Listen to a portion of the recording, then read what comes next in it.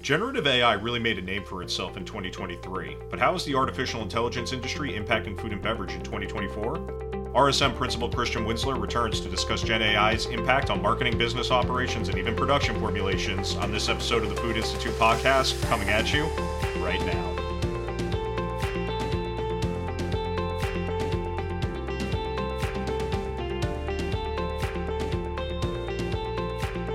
All right, welcome back to the Food Institute podcast, everybody. To start this week off, I'd like to thank the sponsor of this episode, and that's RSM. RSM helps food and beverage clients navigate changing market demands, rising costs, and evolving supply chain challenges with digital transformation and operational strategies. RSM US LLP is the US member of RSM International, a global network of independent assurance, tax, and consulting firms with 64,000 people in 120 countries. For more information, visit rsmus.com/food and beverage, or take a look in the description of this episode for a link directly to that website. So, with that out of the way, welcome back to the Food Institute podcast, Christian. Really excited to talk to you again today. And for those who may have missed your first episode, could you reintroduce yourself and tell us a bit about yourself and RSM? Sure, and thanks for having me today. RSM, we are the fifth largest audit tax and consulting firm in the US, and we're specifically focused on the middle market. And for me personally, I work in our consulting practice, and I lead a team that focuses on how we use technology, specifically Microsoft technologies, to solve for challenges in the food and beverage industry. So really excited to be here again today. So let's start off with a top-level view of generative AI here, Christian. What can you tell us about the growth of this technology and how it's evolved since we last spoke, and even in the last couple of weeks? Because it really seems that this technology is growing leaps and bounds every couple of days. So I think it'd be worthwhile to take a look at the growth since we last spoke, and like I said, even up into the last couple of days. So what could you tell us about that? Yeah, since we spoke last, I think the most foundational thing and what people are probably most familiar with is OpenAI ChatGPT release, which has really opened the floodgates for what you said. I mean, this is a topic keeping up with it very hard.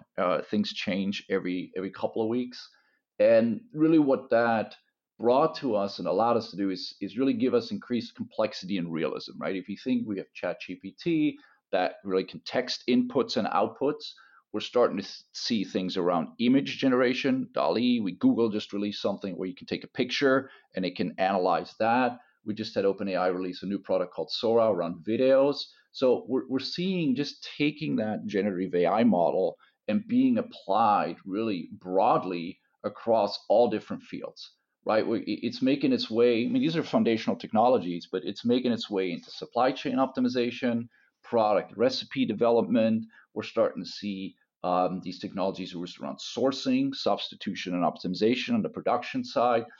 Personal consumer experience is a huge topic, right around flavor profiling or aligning things with consumer preferences. As these models, right, that are underlying these technologies become more accessible, and as the interfaces are becoming easier to use, this is just going to continue to grow. So a lot of exciting stuff happening in this space. So I think we're going to end up talking about a lot of those different, ideas there as we go through this podcast today. But I do want to double click real quick on Sora, which is the new text to video Gen AI from OpenAI. And for those who don't know, this just came out. It's still kind of locked up with some, specific users. It's not available to the general public yet. But I got to say, I took a look at this and it really blew me away.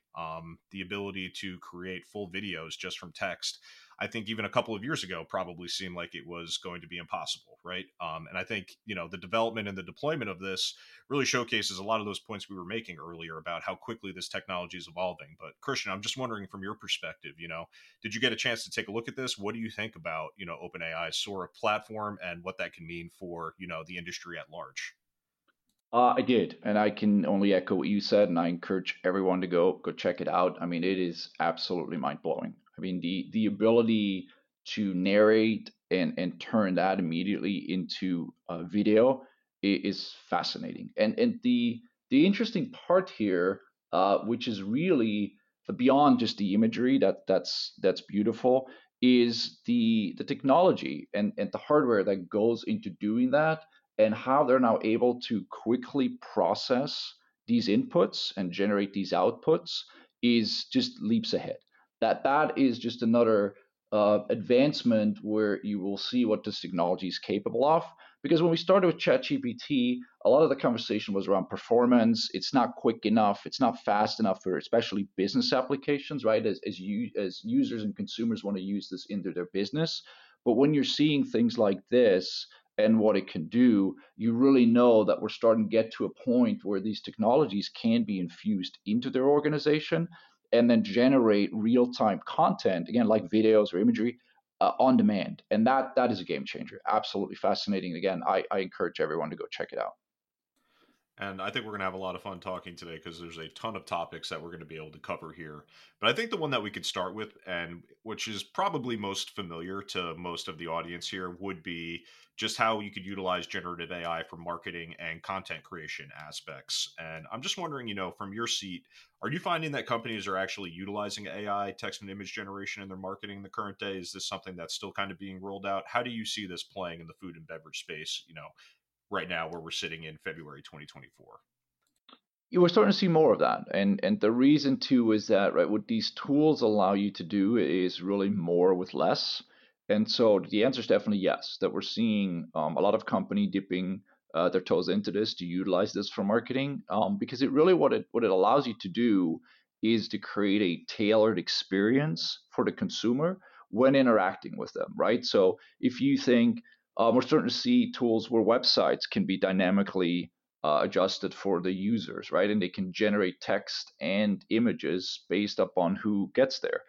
You could do marketing campaigns, right, with emails. And so, again, you can generate emails specifically to a user. You can include images specifically to that user. And because you can automate that, it's not like you need someone to sit down and create those every time they send an email. You could have these engines automatically do that and then scale those types of communications out to the end consumers. So one thing I think that's worth bringing up here too is just any major pitfalls. And I've talked to some other place or people in the space, and I think two topics seem to come up. And one is copyright, and then also is some companies think that they can just utilize this without a human touch at this point. So I was wondering if you have any thoughts on those two ideas and any other pitfalls that might kind of come up when you start utilizing, Gen AI for marketing and content creation purposes. Yeah, those are two very good points. And we call the one term is hallucination, right? Where the generative AI comes up with something that might not be really on point. And if you think, we're using this as a marketing tool, so right, we're showcasing or representing our firm in the marketplace, we got to be very careful that what the AI generates is actually on point. So the quality is there, the consistency is there. So I like to tell my clients too that yes, you want to use this, but you definitely want to look at what the output is before it goes out. And then the other thing is, you're right. I mean, there's a huge discussion right now going on. While these models are trained based upon data that's available out there, well, can I use that data? Is that data actually accessible to me? And so that turns into a different kind of conversation, right? If I have data that I'm not supposed to have, well, what I generate from it, is that mine? Is it not? But I think I don't think we're there yet to have all the answers here, but I think that's going to be a topic that's going to keep us busy here in 2024. Yeah, and as always, check in with your legal team. I think is probably a great piece of advice if you're going to utilize some product, or not product, but a generative AI platform to create a product. So something to keep in mind there. Something I'd like to switch into a little bit now too is more on the operation side of things. And I know Microsoft recently released Copilot, and that's a generative AI that's connected to their Office suite of products. I know there are tons of other productivity AIs out there as well. I'm just wondering, how do you think companies should be looking to utilize solutions like these for their enterprise operations? Maybe we can kind of go through a quick case study of, how to adopt some of these platforms to help make your operations a little bit more efficient. Yeah, and I think Microsoft has really pushed the narrative in this space because they're seeing right, a huge opportunity for this. And what they're doing with Copilot is really creating that day-to-day assistant. And so the message here, right, is really around how do I do more with less? So I think those things are going to be a game changer. If you think again, having them integrated into your Office suite and being able to do some activities that take longer today. So, example here is you have a Teams conversation, the meeting gets recorded, and at the end of that Teams conversation, right, you can just quickly say, "Hey, based upon this, give me the action items." and put those action items into PowerPoint and email that PowerPoint to everybody that was on the meeting, right? That today probably take half hour to do. Here it is, a few keystrokes, and then that happens. So I think that's going to be really important, again, just for the day-to-day operation. Now, the other thing that's really exciting what's coming here is that these are tasks, right? These are activities that are pretty much defined, but we're now going to be able to expand those co-pilots into utilizing business data so that we can also ask it things about the company or ourselves. So if I might need specific data points, or we're going back to the marketing example, right? It knows my company, who I am, so it can help me create something in the style of our own organization. I think that's going to be very, very powerful. Now, just quick add on here, you said it before, right? Obviously, there's some security concerns here that might need to be considered and might slow things down a little bit, because if we're enhancing a model with our specific business data, well, we might not want everybody to have access to everything. So making sure that we have the right security around that, so people can't just go in and say, like, I'd like to see a list of salaries for everybody, things like that is definitely something that needs to be considered. And when someone implements that, also needs to be validated.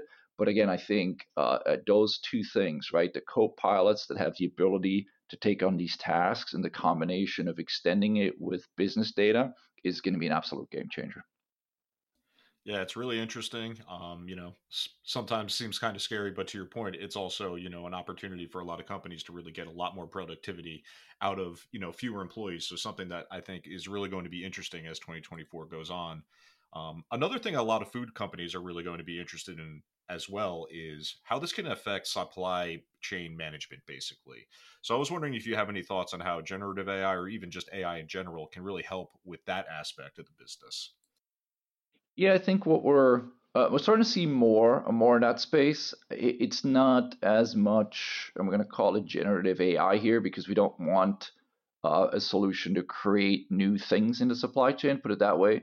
Where we're really seeing it is around how do we optimize the different areas. So, there's really two sides of this coin, right? So on one side, we've got kind of the in-house optimization around production scheduling and capacity planning, right? Are we doing the right things at the right time? How do we minimize downtime? How do we schedule production so cutovers can be done easier? All those kind of things is definitely something where, again, machine learning, AI, those two tools come into play to help us figure out, how do we do this more efficient? Whereas optimization, right, flow of product within the warehouse, should we change our warehouse around to make picking more efficient? I've got a client of mine, they were able to save a couple of seconds on a pick, but if you do 1,000 of those, you're going to make your warehouse workers a lot more efficient. You're going to get your trucks picked quicker. And so again, there's a huge opportunity there to making things better there.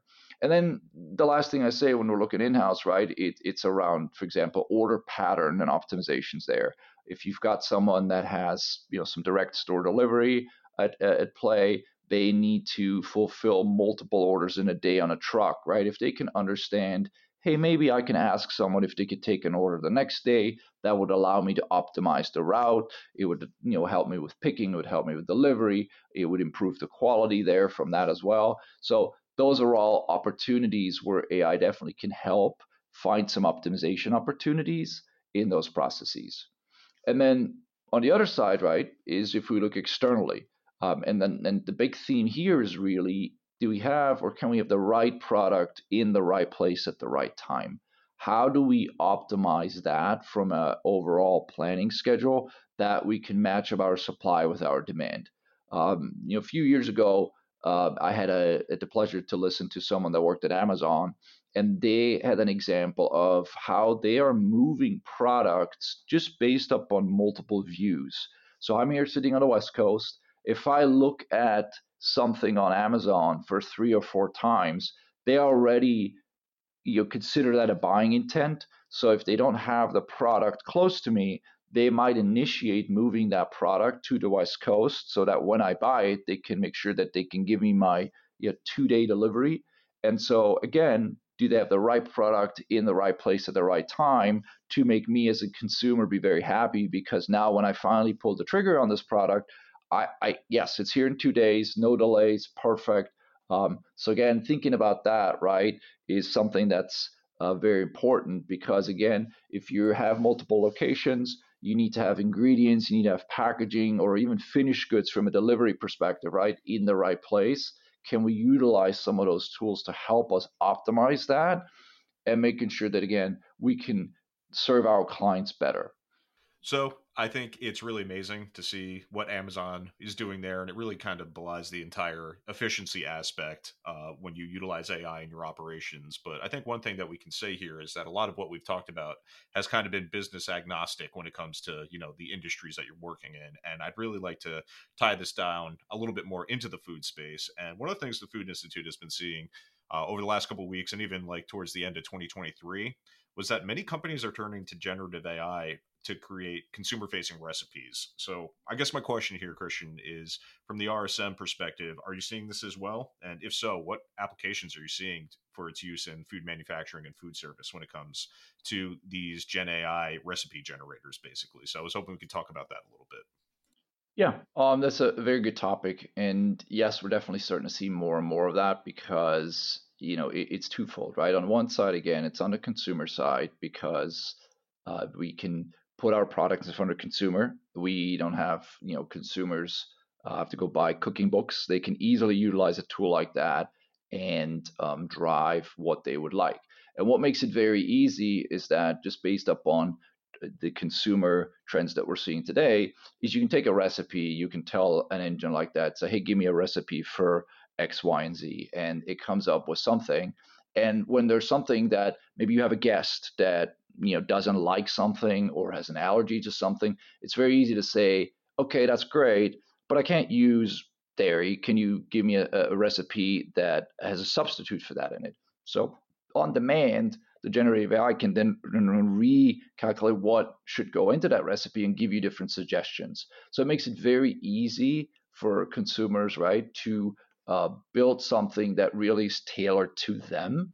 And so if I, as a company, can work, that into my relationship with the consumer and really tailor it to them, again, for one specific person, then that's a huge benefit, right? Because it builds that relationship between me and that customer. So I think that's going to be something we're seeing a lot more.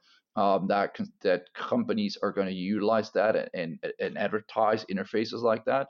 And then, of course, internally, right? If you think about it from a manufacturing perspective, if you have a product and maybe you have an ingredient that is not available or it's getting too costly and you need to go find something else, that's product and development today, and that's not going to go away. But what it allows us to do is do those iterations of finding a replacement much quicker, right? We can do them in models and see what the outputs are based upon what the generative AI suggests, and then we can test those versus having to go try everything and go through the arduous process of building those products and testing them that way. So I know we just talked a little bit about how food companies might be utilizing the AI in, sometimes switching out an ingredient, etc. I just want to bring up, a few years ago that we had Notco on the show, a representative from that company. And for those who aren't familiar, they are a South American plant-based company. And basically they shared how they have an AI named Giuseppe that helped craft plant-based product formulations by analyzing traditional animal product versions and kind of breaking down the molecular structure and figuring out ways to try to replicate that to try to basically match up flavors between those plant-based versions of those products with, like I said, the more traditional animal products. So I know we talked about this a little bit there, Christian, but I was very interested just to kind of get your take on how you and RSM are seeing the use of AI in not just substitutions for ingredients or even consumer facing recipes, but just product formulations in general.